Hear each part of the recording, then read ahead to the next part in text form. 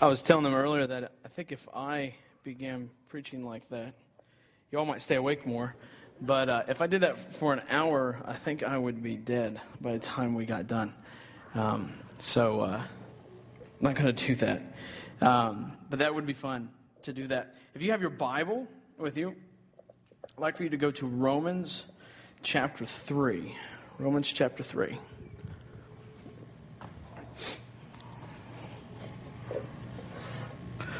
Romans chapter 3. If you don't have your Bible, screen will be up there.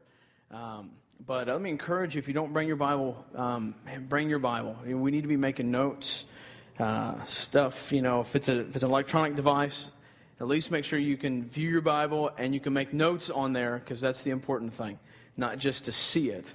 There's lots of things in life that we just see and don't ever do anything about, and so we need to be able to do that. So let me encourage you guys to do that. The thing that I want to do real quick is I want to review for us. We're in this series called The Gospel. And we basically start out this series on the gospel because, you just ask so many Christians, and I'm going to do this to you in a few moments, but you ask people, what is the gospel? And we might have a half answer at best. And it's the core of our Christianity. It's the core of who we are. So we started the series on the gospel. In the first week, we talked about the gospel, that it's about a person and not about a program. It's not about a process, but it's about a person. Then we went to Mother's Day and started talking about some Mother's Day things and how the gospel looks in light of being a mother. Then last week, we started talking, or a couple weeks ago, we started talking about, the week before Mother's Day was our week that we talked about where Jesus says that you cannot be my disciple unless you hate your mother, hate your father, hate your brother, hate your sister, hate all of them, hate even yourself. If you do not do that, you cannot be a disciple of mine. And we pointed out that week that when Jesus was saying that, he wasn't saying that to mature believers. He wasn't saying that to a group of Christians. He wasn't saying that even necessarily to the Pharisees, but he was saying that to a group of onlookers who were considering being disciples of Christ. And he says to them, if you do not hate your mother, your father, your brother, that you cannot even be my disciple, that you have to carry your cross. You have to die to yourself. You cannot even be my disciple unless you do that. And yet how we present the gospel today, and I'm going to talk a little bit more about this again, but we present the gospel today as, well, you just got to give everything over to Jesus. And that's what, and read your Bible and go to church. And that's what Christianity looks, that's what the gospel, that's how we present the gospel. And that's not how Jesus presented the gospel. Matter of fact, this series has been a challenge to me in my personal life and how I share the gospel. I shared the gospel with a guy a week ago, and I tell you what, guys, just in light of what I've learned and what we're teaching and talking about, it was just an awesome experience. And I just, when you do something that you know is right, and God's word just affirms what you did. That's how I felt in that moment, was that God, that you're on top of this because this is your word. This is how you explain it. This is how your son explained it to us. And so in that week, we talked about how Christ, in that passage, what he is saying is that we have to give all of our love to Christ. It's not Christ first and then our family. Guy, that is ridiculous. That is not biblical. It's not God first, then our family, and then our church. And it is not. It is all God. All of our affections belong to God 100%. Then we love our family, we love our church, we love other things out of our relationship with God.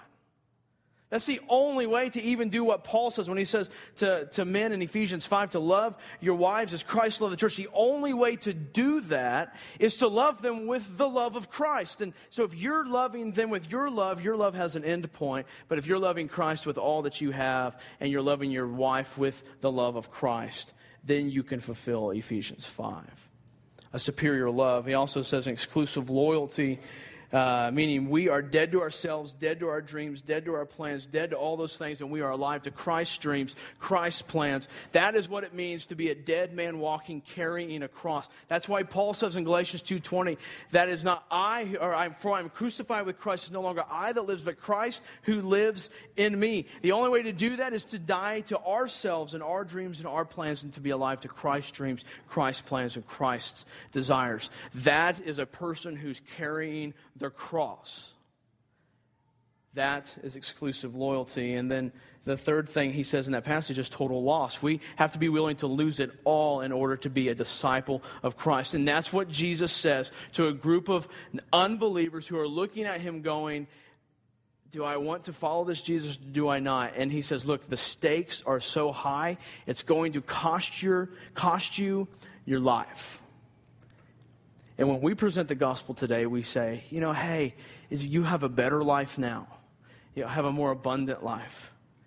And yet those are true, but that's not at the core of the gospel. We don't present the benefits of the gospel without explaining the core of the gospel, the requirements in the gospel. You see, and we're going to talk about this a little bit later, but we want the benefits, but we don't want God.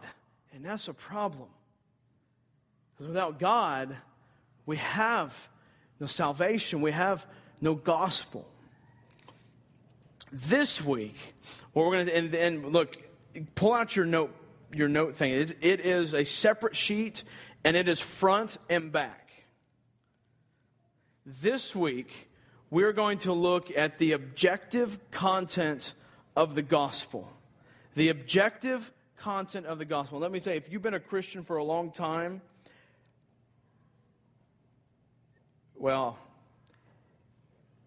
even if you've been a Christian for a long time, you really need to take good stinking notes, okay? You really do. What I want you guys to do, I want you to pull out your note, and what I want you to do on the back, I want you to answer this question. I want you to write out this question. Everybody. Pen. On your notes, I want you to answer this question. What is the gospel? All right, so the gospel is good news. You can't use that answer, okay? The gospel means good news. But the good news is what?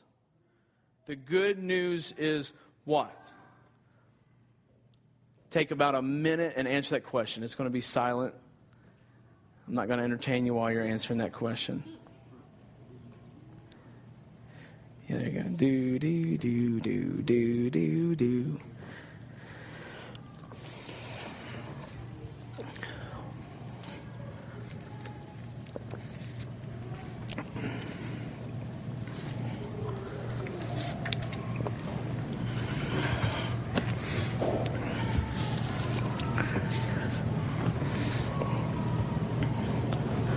Just a little bit more time.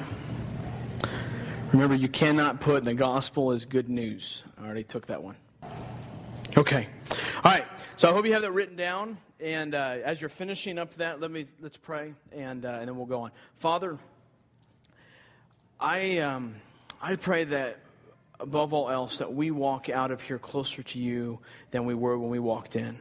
And Father, that we walk out of here with a better understanding of the gospel than we did when we walked in.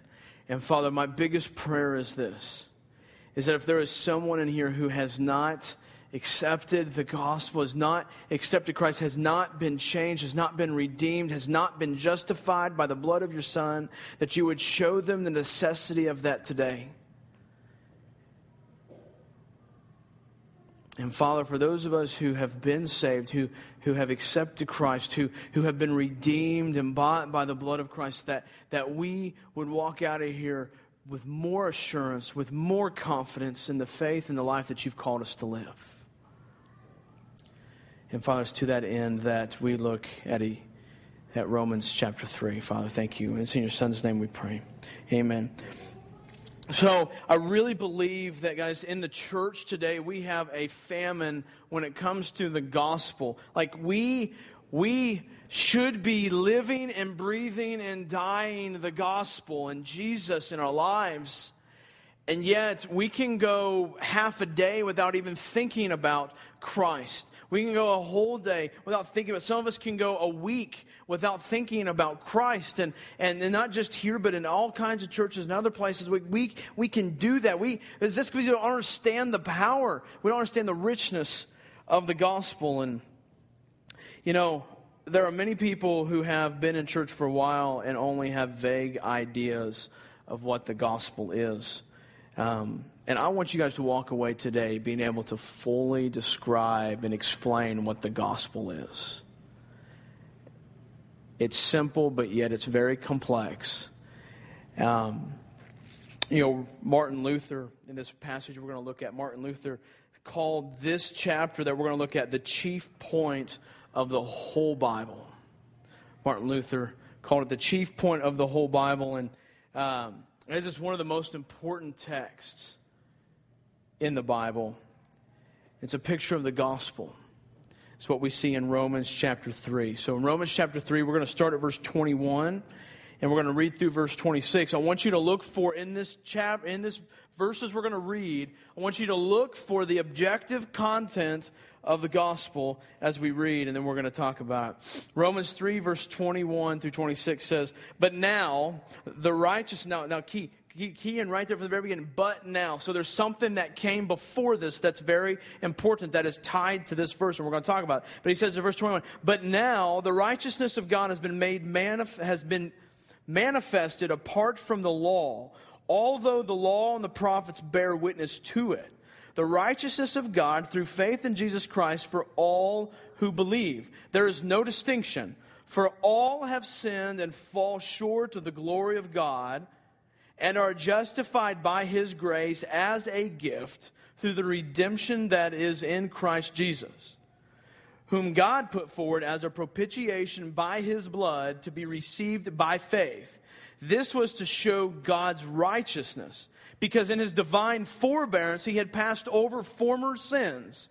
It was to show His righteousness at the present time, so that He might be just and the justifier of the one who has faith in Jesus." Now, listen very, very carefully, guys. This is such a rich passage. It's so intense doctrinally. There's like 3 major doctrines that are covered in this verse. I don't want to just use churchy terms, and we're going to define that word propitiation. But there's lots in this passage, and I'm going to try to cover a whole lot, and I've only got 40 minutes left to do it, okay? So we're going to crank right through. I need you guys just to stay with me. Please don't get lost. There's so much we got to talk about, and so let's rock and roll.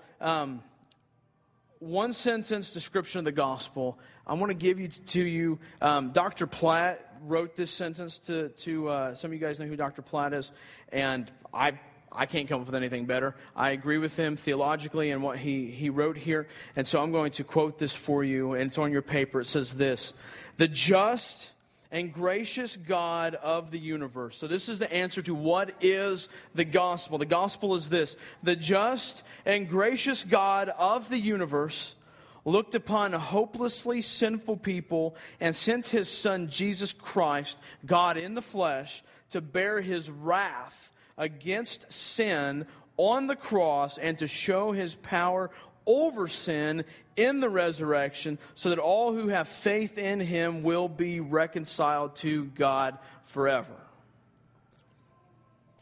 I understand that is a loaded sentence with a lot of material in it. It seems complicated. And we live in a church culture that says the gospel, we want to just simplify it to the most simple expression. And guys, the goal should never be to simplify the gospel to its most simple thing.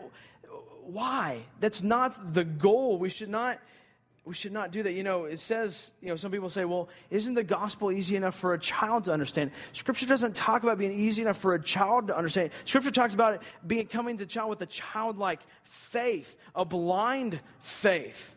Don't confuse those two things together. We say, well, a 3-year-old can understand, or a 2-year-old can understand it. Well, maybe not.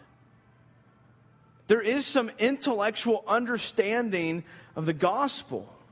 that is important, that is crucial, that is necessary, that is vital. So, we need to look in the gospel in its totality. And I want to tell you, I debated on breaking this sermon up over 2 weeks. And I decided not to because I want us to see the whole picture of it in one sitting, because I think it'd be more valuable to us because we can forget things between weeks. So we're going to hit this really hard. So here's what I want to do. I'm going to unpack Romans chapter 3, verse 21 through 26. But we're going to use that sentence that we just read as basically our guideline as we go through. So this sentence in light of Romans chapter 3, verse 21 through 26. So the first section you see in your notes there, I want you to look at is the just and gracious God of the universe. Romans 3:21, go back to Romans 3:21, says this, but now the righteousness of God. So Paul starts off with, but now. So what happens, there's a whole lot that just happened going into this passage. And what has happened is that Paul, in chapters 1, verses 18 through chapter 3 and verse 21, verse 20, right before this passage that we just read, from 118 to 320, he is painting a portrait of God and man in his relationship to each other. So he's painting this picture of God and man, and he says, but now the righteousness of God. So what we're going to do is just very quickly go through this picture that Paul is painting from 118 to 320, because it sets the stage for our understanding of chapter 3, verses 21 through 26. It says this, Romans 1:16, if you have your Bible, you can turn there real quick. It says, for I am not ashamed of the gospel, for it is the power of God for salvation to everyone who believes. So first Paul says that the gospel is the power of God for salvation. So it's the means by which God provides salvation, is the power of God for salvation. And then Paul, after verse 1:16, he begins to describe who God is, the character of God. And he begins, this is what I think is so funny, he begins with the wrath of God. Paul begins his portrait of God and man and their relationship together. He begins with the wrath of God. Romans 1:18, so just 2 verses down from 1:16, 1:18, he says, for the wrath of God is revealed from heaven against all ungodliness and unrighteousness of men, who by their unrighteousness suppress the truth. For what can be known about God is plain to them, because God has shown it to them. For his invisible attributes, namely his eternal power and divine nature, have been clearly perceived ever since the creation of the world and the things that have been made. So they are without excuse. In this section, I want us to see 3 attributes of God that Paul uses to paint this portrait leading into this great passage in chapter 3. The first thing that we see is that God is the creator. God is the creator. On your notes there, God is the creator. Ever since the creation of the world, his invisible qualities. That says at the very end of chapter 1, verse 20. Ever since the creation of the world and the things that have been, and then in chapter 1, verse 24 through 25, it says, therefore God gave them up in the lust of their hearts to impurity, to the dishonoring of their bodies and themselves, because they exchanged the truth about God for a lie and worship and served the creature rather than the Creator, who is blessed forever. Amen. Paul says God is the one who created us. And it's also important that God revealed himself to us as creator. I mean, that's scripture. That's what Paul's talking about. He revealed himself to us as our creator. This is crucial. With God being our creator, you know what that means? That means that he owns us and that he has rights over us. He owns us and has rights over us. That's key. The second attribute that we see in these passages here is that God is judge. God is judge. In Romans chapter 2, verses 1 through 16, you see God and the judgment of God mentioned over and over and over again. Hear me, the judgment of God. Romans chapter 2, verses 1 through 3. Read this with me. It says, therefore, you have no excuse, O man, every one of you who judges. For in passing judgment on another, you condemn yourself, because you, the judge, practice the very same things. We know the judgment of God rightly falls on those who practice such things. Do you suppose, O man, who judge those who practice such things and yet do them yourself, that you will escape the judgment of God? Or do you presume on the riches of his kindness and forbearance and patience, not knowing that God's kindness is meant to lead you to repentance? I love that phrase. I hate it as far as like what it means for me, but as far as what it means doctrinally, that you will escape the judgment of God. And in Romans chapter 2, just a few verses down in verse 6, he says, he will render to each one according his works. To those who by patience and well-doing seek for glory and honor and immortality, he will give eternal life. But for those who are self-seeking and do not obey the truth, but obey unrighteousness, there will be wrath and fury. There will be tribulation and distress for every human being who does evil, the Jew first and also the Greek, but glory and honor and peace for everyone who does good, the Jew first and also the Greek, for God shows no partiality. He will render to each one according to his works. Every person, hear me so clearly, every person who ever lived will be judged by God. You will be judged by God. I will be judged by God. The scary thing is when you get to chapter 3, in verse 5, it says that God is just in bringing his wrath on us. He is just in unleashing his wrath on us. The reality is this, is that our Creator will one day judge every single one of us. I hope that sets really stinking heavy. If it doesn't, then there's something disconnected up here. We will face the judgment of God. Everyone. But Paul in this passage does not leave it with judgment. And God's attributes does not end at his judgment.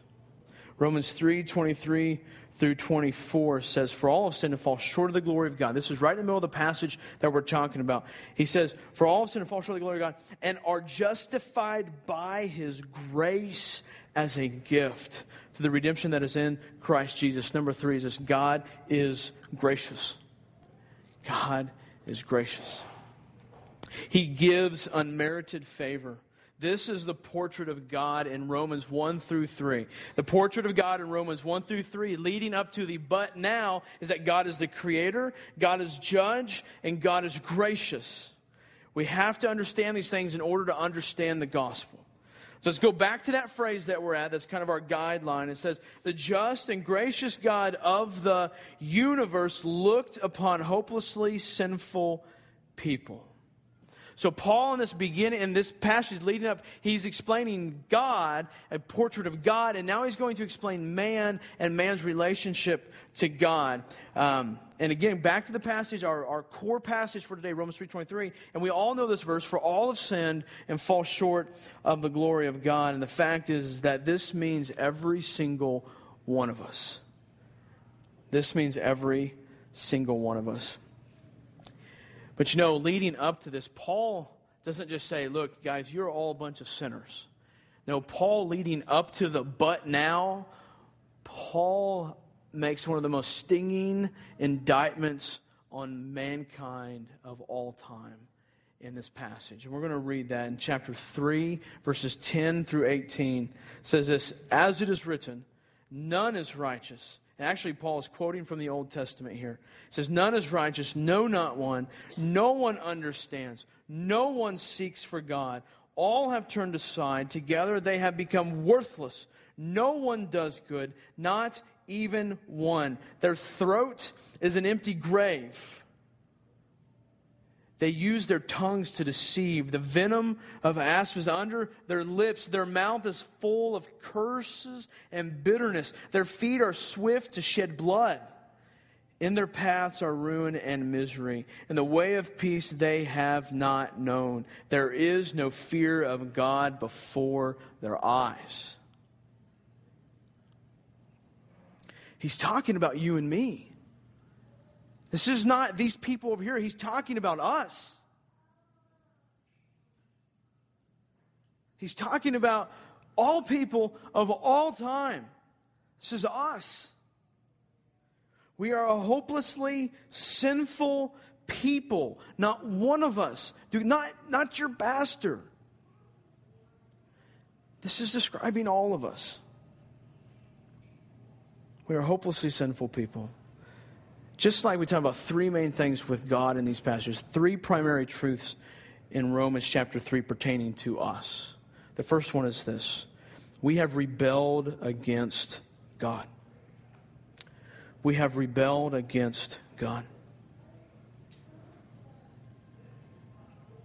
To be hopelessly sinful means that we have rebelled against God. Guys, the whole context of Romans 3:21 through 26 is talking about the law of God and how we have broken God's law. The law is written on this book, and the law is written in our hearts.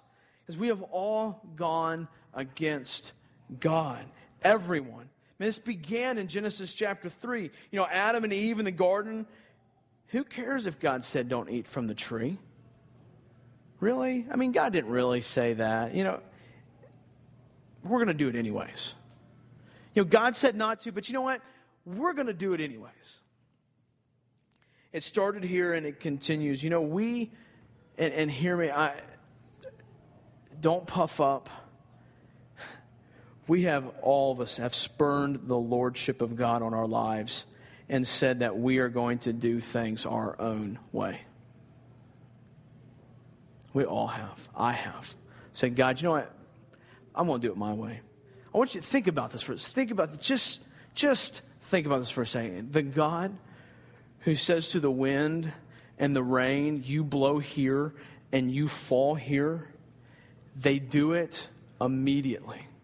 The God who says to the mountains, you are here, and you stop right here. Those mountains obey immediately. The God who calls the storm clouds together, tells them when to rain, when not to rain, they obey. The God who tells the sea where to stop and where to start, they obey him. The God to whom all creation responds in perfect obedience is the God that we say, I think I have a better way of doing it.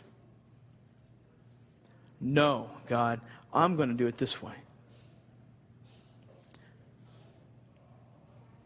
Man looks at him in the face and says, no, this is what I'm going to do. And we do this on a regular basis. We are all guilty. The second thing, so the first one is that we have rebelled against God. Number two is we are separated from him. Romans 3:23 says, again, for all have sinned, and then it says what? And fall short of the glory of God. Glory of God most often is equated to the presence of God. We see that in the Old Testament, the glory of God. The glory of God is there. It's in the temple. The Shekinah glory is a common term used for the glory of God. The presence of God is often related to the glory of God. And so the picture is this. In Romans 3:23 is that because of our sin, we are cut off from the glory of God. Hear this. We are cut off from the presence of God. For all have sinned, fall short of the glory. We are cut off in the presence of God from his glory. Guys, in Genesis 3, man was created in perfect communion with God. That there was this open, flowing relationship with nothing hindering their relationship. And then sin entered and it cut them off from their communion with God. It broke the relationship. It cut them from the glory of God. But you see, when we explain the gospel to people, we say this, well, have you ever lied? And guys, I've done this. Have you ever lied? well, then you've sinned. Have you ever done anything wrong? Well, that's what sin is. No, that's not what sin is. Sin, that's the effects of sin. Doing wrong is the effect of sin. Our problem is not that we've done wrong things or that we've messed up. Our problem is that we're cut off from God. We are separated from God because we have rebelled against Him. The wrong things that we do, those are the effects of sin. Our sin is that we are rebelled against God. We are cut off from God. We are no longer in the presence of God. So we are separated from Him. We fall short of the glory of God. Number 3 is this. We are dead without God. We are dead without God. And we were talking about being alive with God and dead with God. I mean, follow me here. We're in a different context. So when Jesus says, carry your cross, He's saying we are dead to our dreams and dead to our plans, and we're alive to Christ. But we are dead spiritually here without God. In Romans 3:19 through 20, this is right before the but now. He says, now we know that whatever the law says, it speaks to those who are under the law, so that every mouth may be stopped. The whole world may be held accountable to God. Guys, hear me. You and I stand as rebels against God, separated from Him with nothing to say about it.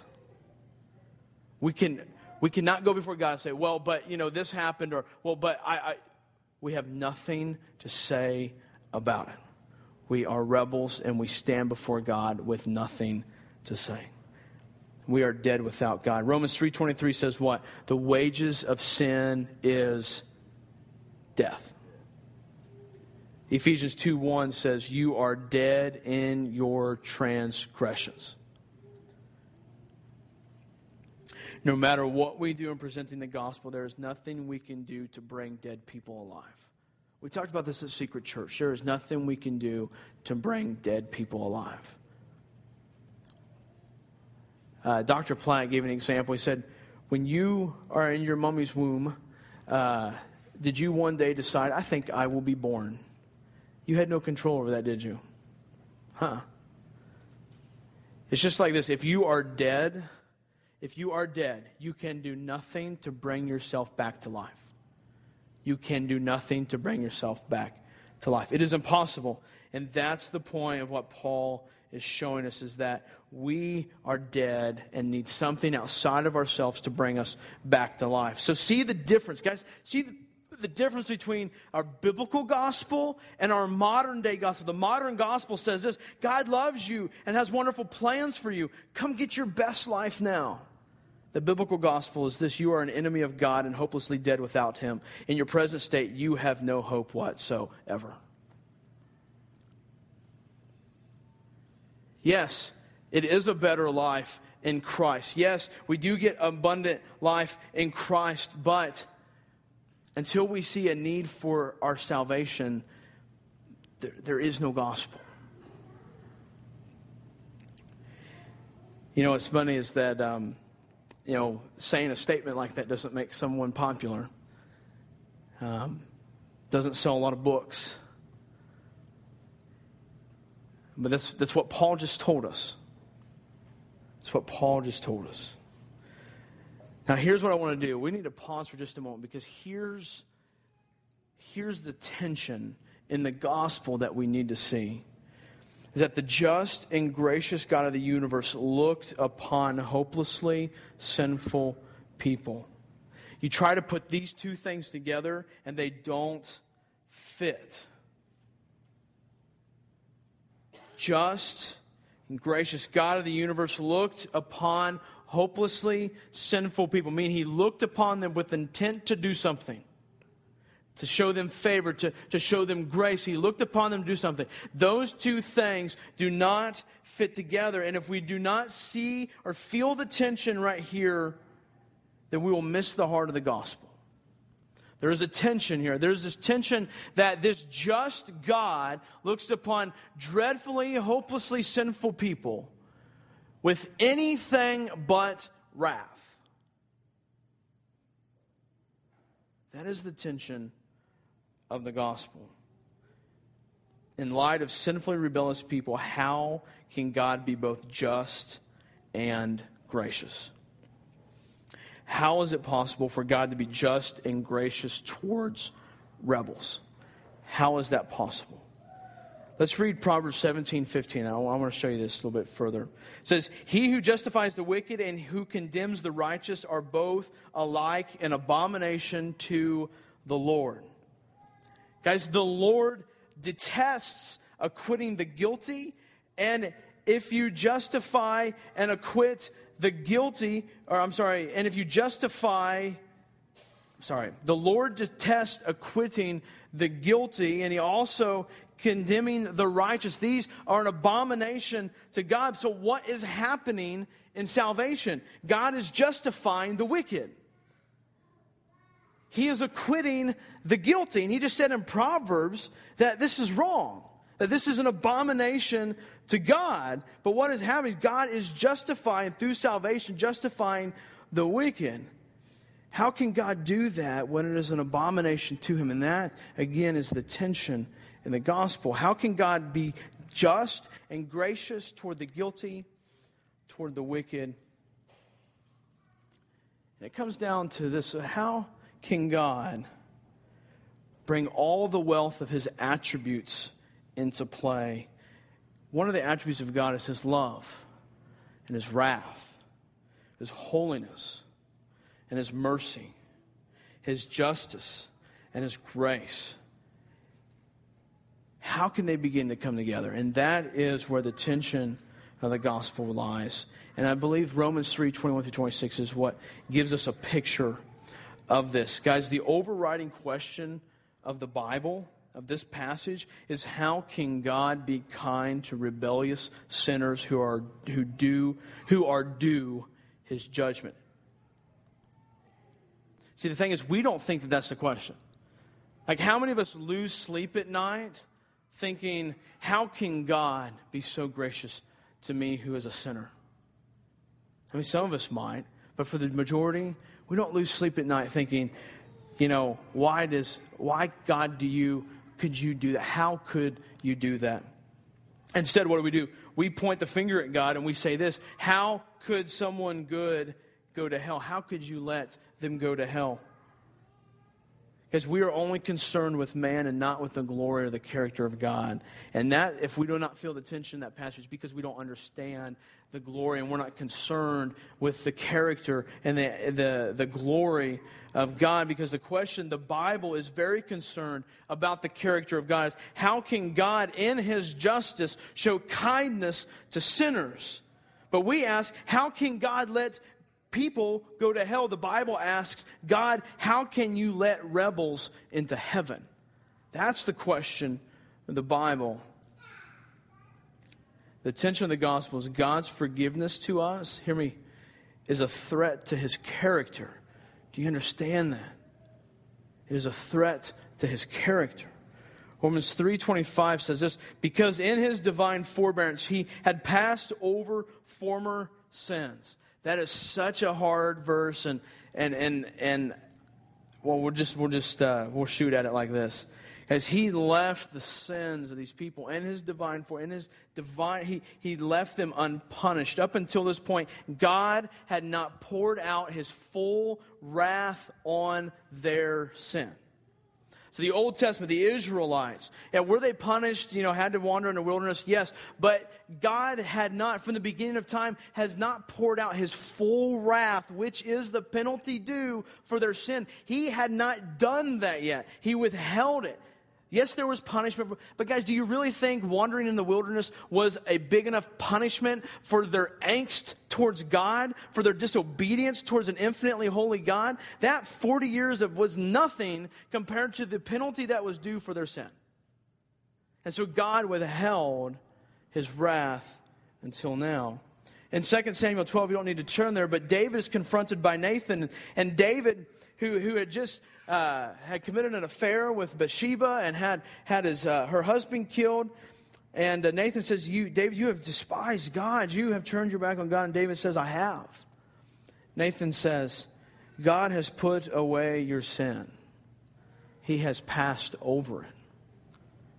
Is that right? I mean, guys, think about it. Any judge in our day that looks at an adulterer or a murderer and says, that's okay, like would immediately be thrown off the bench. Like we wouldn't have a judge like that. The dilemma posed by the gospel is, how can God be both just and gracious? How can the just and gracious God of the universe look upon hopelessly sinful people and have anything for them but wrath? Because that is the question.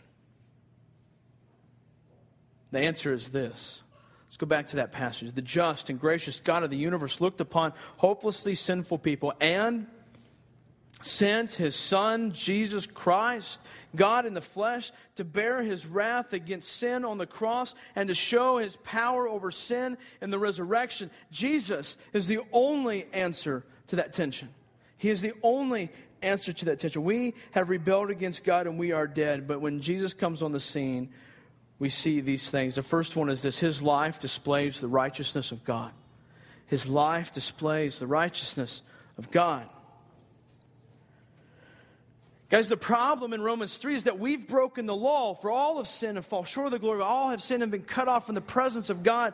We have broken the law. So we need someone here. We need someone. We need a man, a God in the flesh. We need a man to come, live on this earth, and live a perfect life. Someone who fulfills the law. Someone who lives and fulfills the covenant. That's why it's so important that Jesus is both fully God and fully man. That's one of the biggest things that set us apart from all other religions in the world, is that Jesus was fully God, fully man. If He was not fully God, then He could not live the righteous life that would then later be accredited to you and I. That word is called imputation. He would not, if He was not man, then a man did not earn our righteousness. God earned our righteousness. But if it was not God as well, then He would not have been able to bear the full level of God's wrath for our sin. Both fully God, and there's other reasons why He had to be both God, but for right now, suffice that as enough for right now. Only God could bear the divine weight of sin. The second thing I want us to see is this, and this is really the apex of the gospel, is that Jesus' death satisfies the wrath of God. Jesus' death satisfies the wrath of God. Let's go back to that Romans 3, that main passage we're in, verse 25. It says, whom God put forward as a propitiation by His blood. So your Bibles talk about Jesus being presented. He presented Jesus as a sacrifice of atonement. We believe in something called the substitutionary atonement, meaning that Christ was put in our place and He absorbed the wrath of God that was due to each one of us for our sins. So what happened is God presented Him who knew no sin as the one who would turn away the wrath of God, forgiving us of our sins. Guys, it is a beautiful picture of what happened on the cross.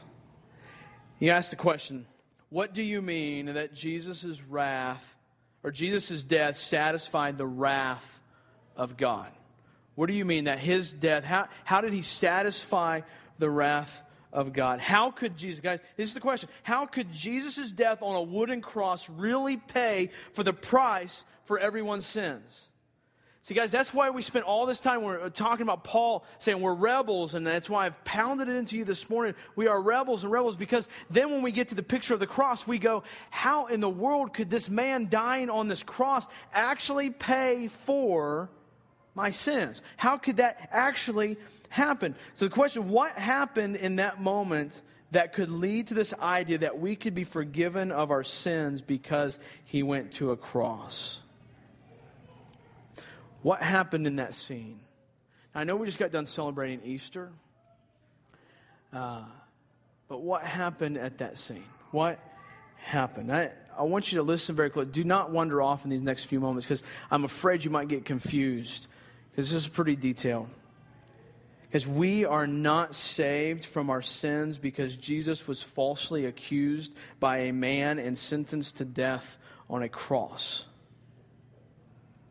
We are not saved from our sins because Roman persecutors thrust nails into his hands and his feet. Guys, do you really think that the false judgment of men upon Jesus would be enough to pay for all of our sin debt? Guys, these things that we pastors I've heard almost glamorize, like all of the talk about all the beating and everything that Christ went through and the cat o' nine tails and all this, and they'll preach on that for 25 minutes, and they'll spend 2 minutes talking about what is the core of the gospel. The core of the gospel is not that he was beaten and scourged and spit upon. That's not what saves us. Now, I do not want to minimize the pain that our Savior went through, but that is not what saves us. It was not those beatings. It was not even the nail thrusted into the palm of his hand that saves us. Guys, what do you think Jesus was anguishing about in the garden? The Garden of Gethsemane, the night before, the Bible records that Jesus was sweating drops of blood. What do you think he was so anguished about?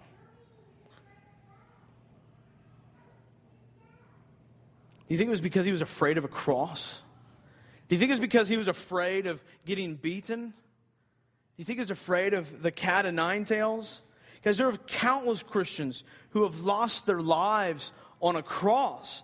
Matter of fact, many Christians who lost their lives on the cross were burned as they were hanging on the cross as lamps for the people who were walking by. One Christian in India, being skinned alive, he says this, "I thank you for this. Tear off my old garment. I will soon put on Christ's garment of righteousness." Do you think that these people had more courage than Jesus Christ?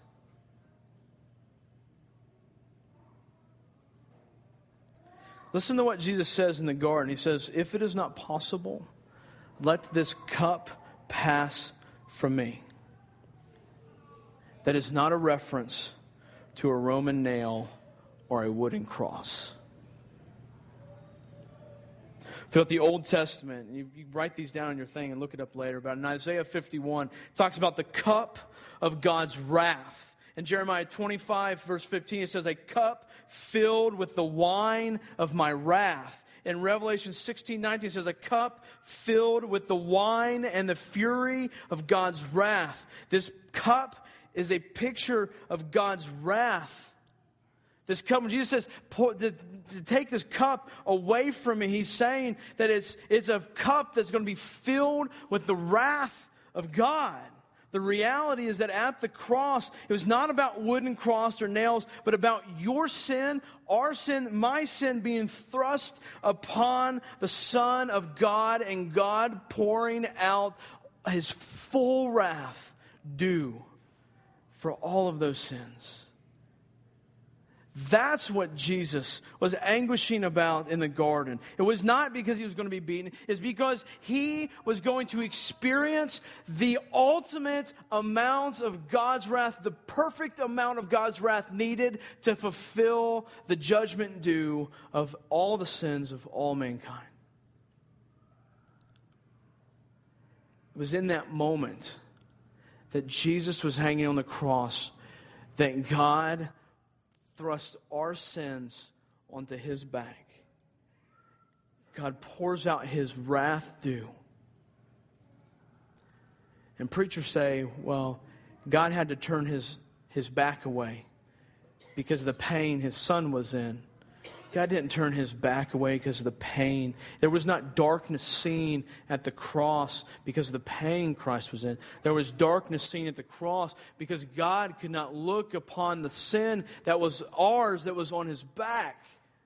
And God poured out his wrath on that sin. And it's in that moment, it's because of that moment that we can be saved, that we can be reconciled to God. It's in that moment that our sins were paid for. That these rebellious people, that the justice due our sins is paid for. God loves everything that is holy and right, and hates everything that is the opposite. And hear me, guys, we are the opposite. We are unholy. As when Jesus went to that cross, he was taking the wrath of the Almighty God due you and your sin upon himself. I heard a preacher say it like this. He said, it's kind of like standing 100 yards from this reservoir of water with this dam that is 10,000 miles high and 10,000 miles wide. And in a blink of an eye, that dam breaks. And it's 100 yards, and that water just rushes, just all of it, the whole dam gone. And the water just rushes towards you. And as you're watching it come, the water, in a blink of an eye, a hole pops in the ground, and the water all sucks down, and not a drop hits you. It's like the wrath that was poured out on Jesus in that split moment of time when he was hanging on that cross. It's not the nails that saves us. It's not the beatings that saves us. It's Jesus living a righteous life, God thrusting our sins upon him, and then his wrath due our sins being poured out on his Son, Jesus, in our place as a substitute. That is the beauty of the gospel. That is good news. There is no other news that remotely comes close to that news. Not my son's birth, not my marriage, not my future kids' births. That is good news. The third thing on your notes there says, his resurrection demonstrated the power of God. At the cross, Jesus took the justice due our sin upon himself. At the cross, Jesus vindicated the righteousness of God. And at the resurrection, God vindicated his Son, showing him to be victorious over death, sin, and the grave. The resurrection shows that God's wrath has been duly poured out. Guys, the resurrection is crucial to our salvation because the resurrection shows that the wrath that was due for our sin was satisfactory. That it was fully paid. That there's not an ounce that wasn't paid. That it was sufficient. As God says, I am pleased with my Son. I am satisfied. My wrath has been paid. The payment has been paid. You put all this together and it leads to the next phrase. Let's read that. The just and gracious God of the universe looked upon hopelessly sinful people and sent his Son, Jesus Christ, God in the flesh, to bear his wrath against sin on the cross and to show his power over sin in the resurrection, so that all who have faith in him will be reconciled to God forever. All who have faith in him. In Romans 3:25 it says, whom God put forward as a propitiation or as a wrath absorber by his blood to be received by faith. 26 says, it was to show his righteousness at the present time so that he might be just and the justifier of the one who has faith in Jesus. Okay, so this is the subjective element of the gospel. The question is this: how does this picture of Christ become appropriated in our life? So how does, when Jesus' death on the cross, how does that become appropriated in our lives? We're going to look at this much more deeply over the next few weeks. But for right now, I just want to say three things. Number one is that God is the giver of the gospel. Romans 3:24 says we are justified by his grace as a gift. It's a gift and we are justified. Romans 3:24 at the beginning says, and are justified.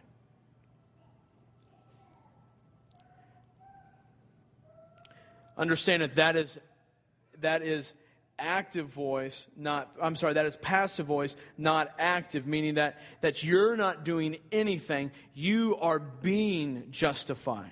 So it's not, I'm not throwing the ball, that is active.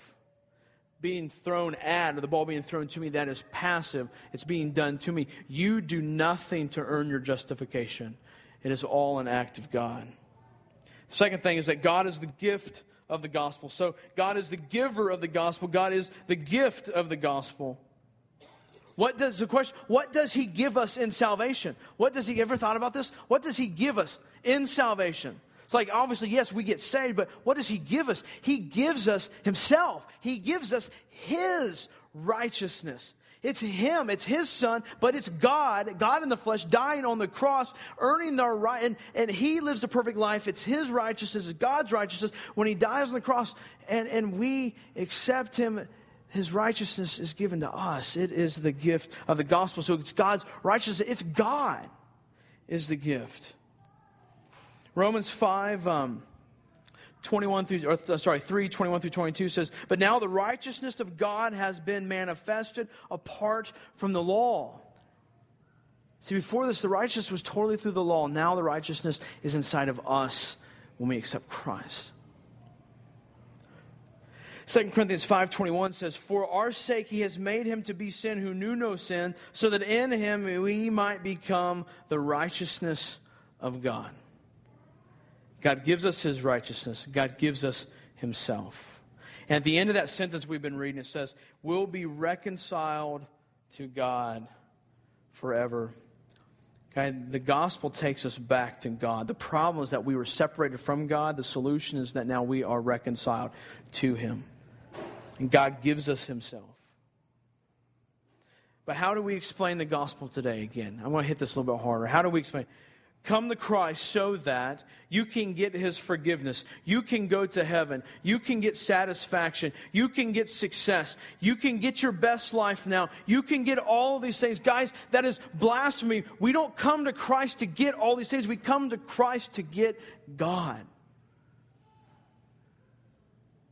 Yes, these things are applicable. Yes, we get forgiveness. Yes, we go to heaven. Yes, we get satisfaction. Yes, we get those things. But we don't go to Christ to get things. We go to Christ to get God. We have taken God out of salvation and offered his gifts without him. And it's evident because many people think they're going to heaven but have no relationship with God. No surrender to God, no walk to God. The gospel is a picture of God giving us himself. And the whole picture of the gospel is that we are now united with God. All of those things, I just said forgiveness, satisfaction, heaven, those all flow from God. But God is the source. And guys, we can't be so materialistic that we reach for God's gifts and not God. Do you think in our day today that we could want the things of God and not want God himself? Third thing is God is the goal of the gospel. God is the goal of the gospel. Why did Jesus go to the cross?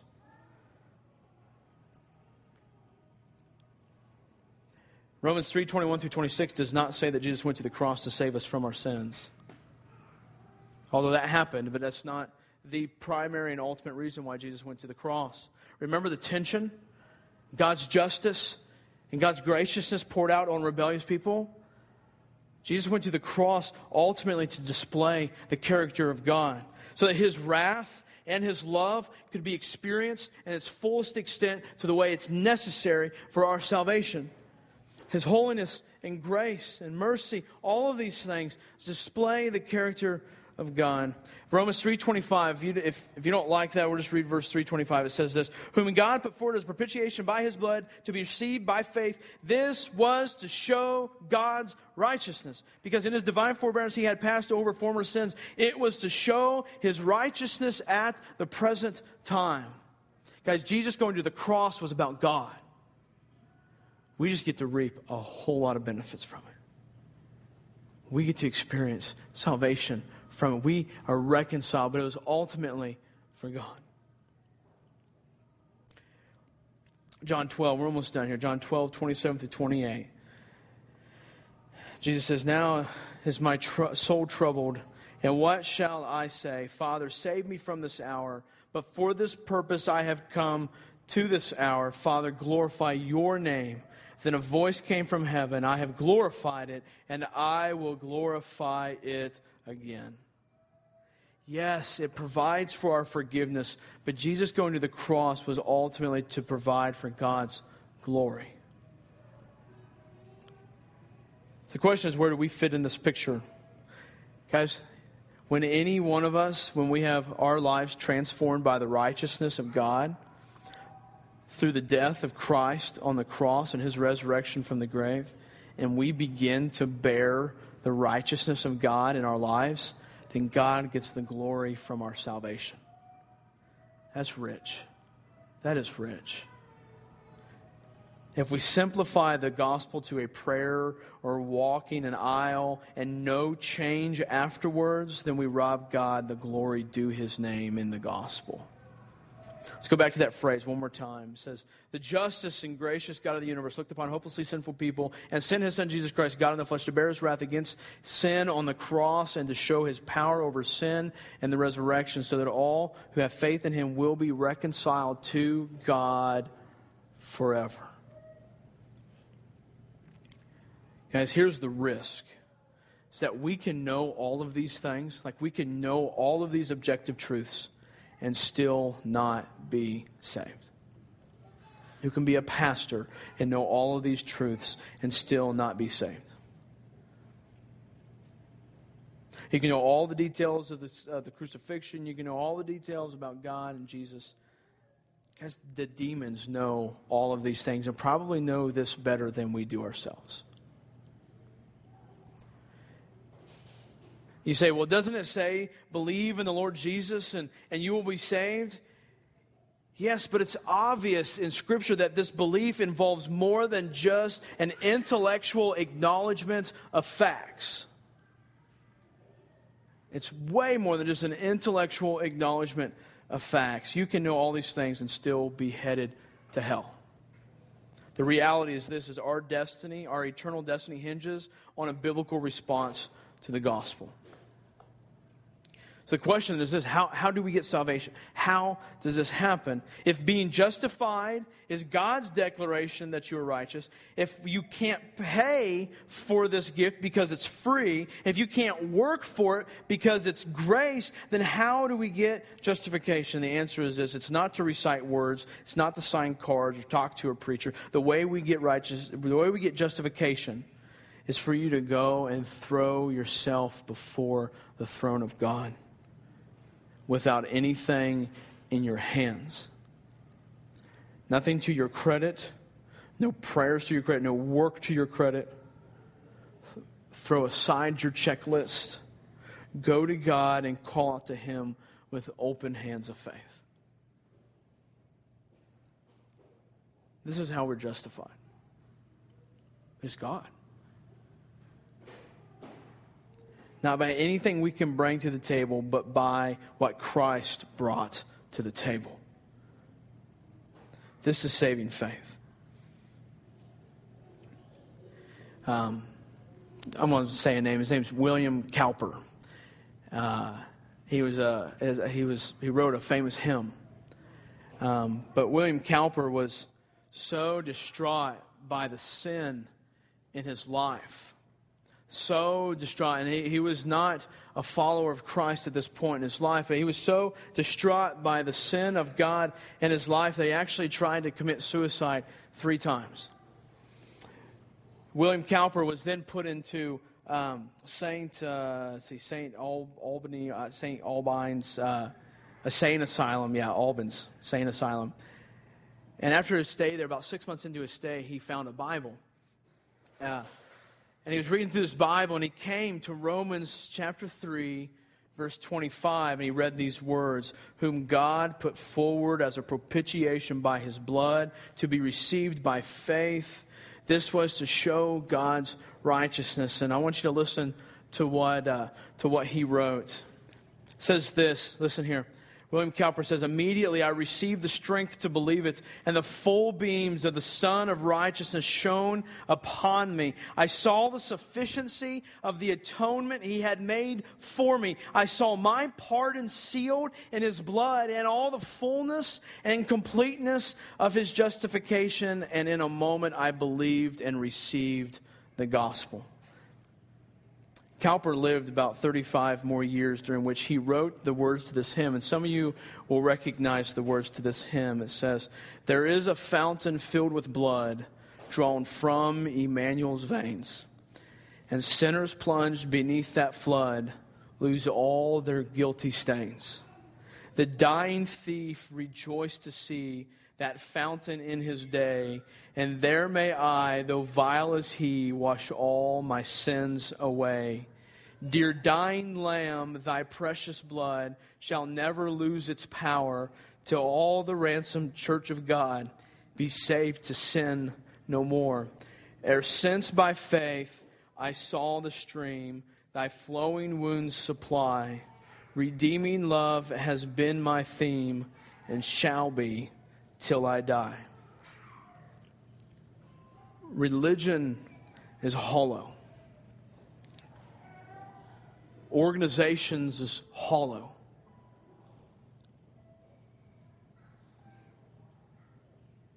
The way we understand the gospel, I'm afraid, the way I've understood it most of my life is hollow. And when we understand how sinful we are and how holy God is, we understand that God had to pour out that wrath on something in order for you and I to be reconciled to Him. It's on the cross that our sins were thrust upon Christ.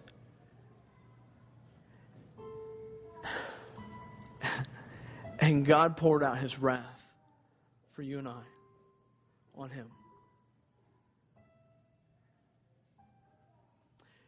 How do we get saved? How does this righteousness become appropriate in our lives? It is this. It is by faith.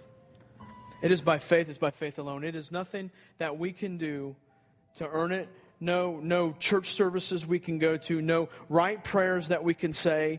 No right amount of serving we can do or loving the poor that we can do. It is to throw ourselves before the throne of God and say, I am here. I am empty-handed. I think too many times we try to stand before God and say, I've done this, I've done that, and I've done that. And Paul says that we do nothing that is good. If you're a believer, you need to stop going before the throne of God and saying, well, but I did that, but I did that. You stand in front of the throne of God only by the blood of Jesus Christ. Only by His payment that He paid. That's the gospel. This is the gospel. What I want to do is I want to pray for us. We're going to sing one song and then we'll be dismissed. I just want to pray for us. Father, as the band comes and gets ready, Father, in these next few moments, I pray that we would sing this song like we have never sung it before. And Father, as we reflect in the words that we've just talked about and the holiness of who you are and Father, the justice that is due, that had to be met, the payment that was due our sin, and Father, that you did not leave that up to us to pay that price. But Father, you provided a way. And Father, I love you so much. Amen.